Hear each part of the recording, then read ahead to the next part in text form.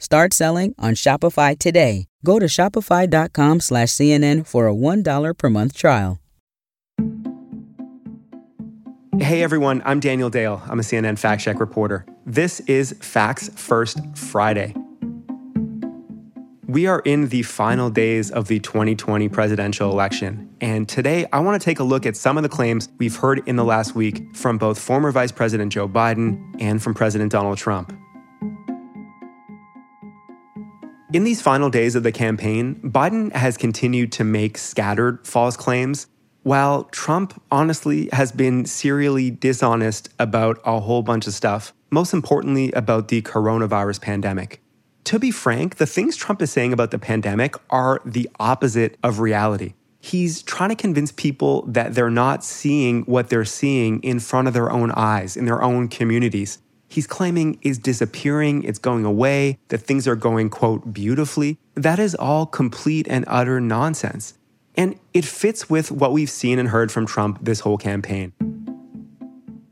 In my opinion, this has been a campaign of deliberate disinformation from Trump.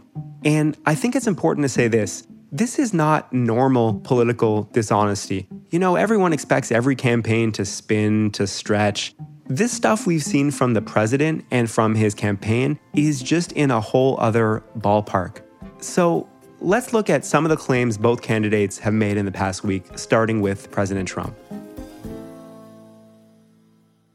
On Monday, at a rally in Pennsylvania, Trump delivered another inaccurate criticism of pandemic restrictions imposed by Governor Tom Wolf. He suggested that the governor is preventing state residents from attending church. The only thing you can do in Pennsylvania is a protest. You can't go to church. You can't pray to your God. You can't be with your pastors, your priests, your rabbis. You can't be none of that.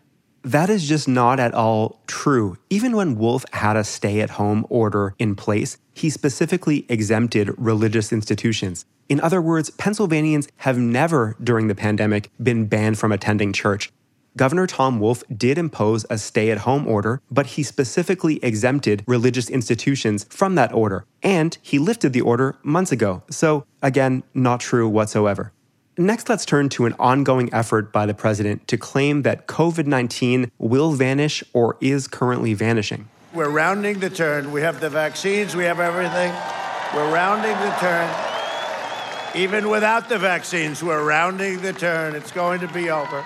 Trump has been saying stuff like this for more than 8 months now, and it has never had any basis in fact. We know that cases are rising. We're seeing hospitalizations rise again into the mid-40,000s. We're seeing the test positivity rate rise. And sadly, we're seeing deaths rise again, as they always do with a lag after a rise in cases and hospitalizations. So in short, there is still no sign whatsoever that we are turning the corner, rounding the turn, or that this is going away. In fact, all of the key numbers are getting worse. Finally, let's look at a claim posted on Twitter by the Trump campaign's so-called War Room account, which has been serially dishonest by repeatedly taking quotes from Biden and from others out of context to make them look bad. On Tuesday, they posted a 7-second clip of a Biden speech in Georgia that showed him saying only this. Why am I doing this? Why? What is my real aim?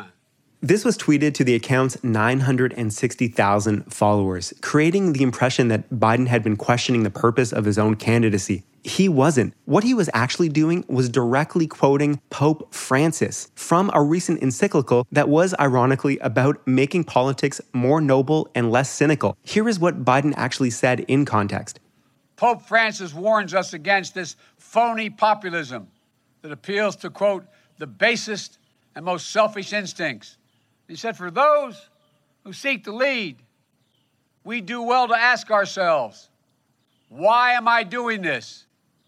Why? What is my real aim? Pope Francis asked questions that anyone who seeks to lead this great nation should be able to answer.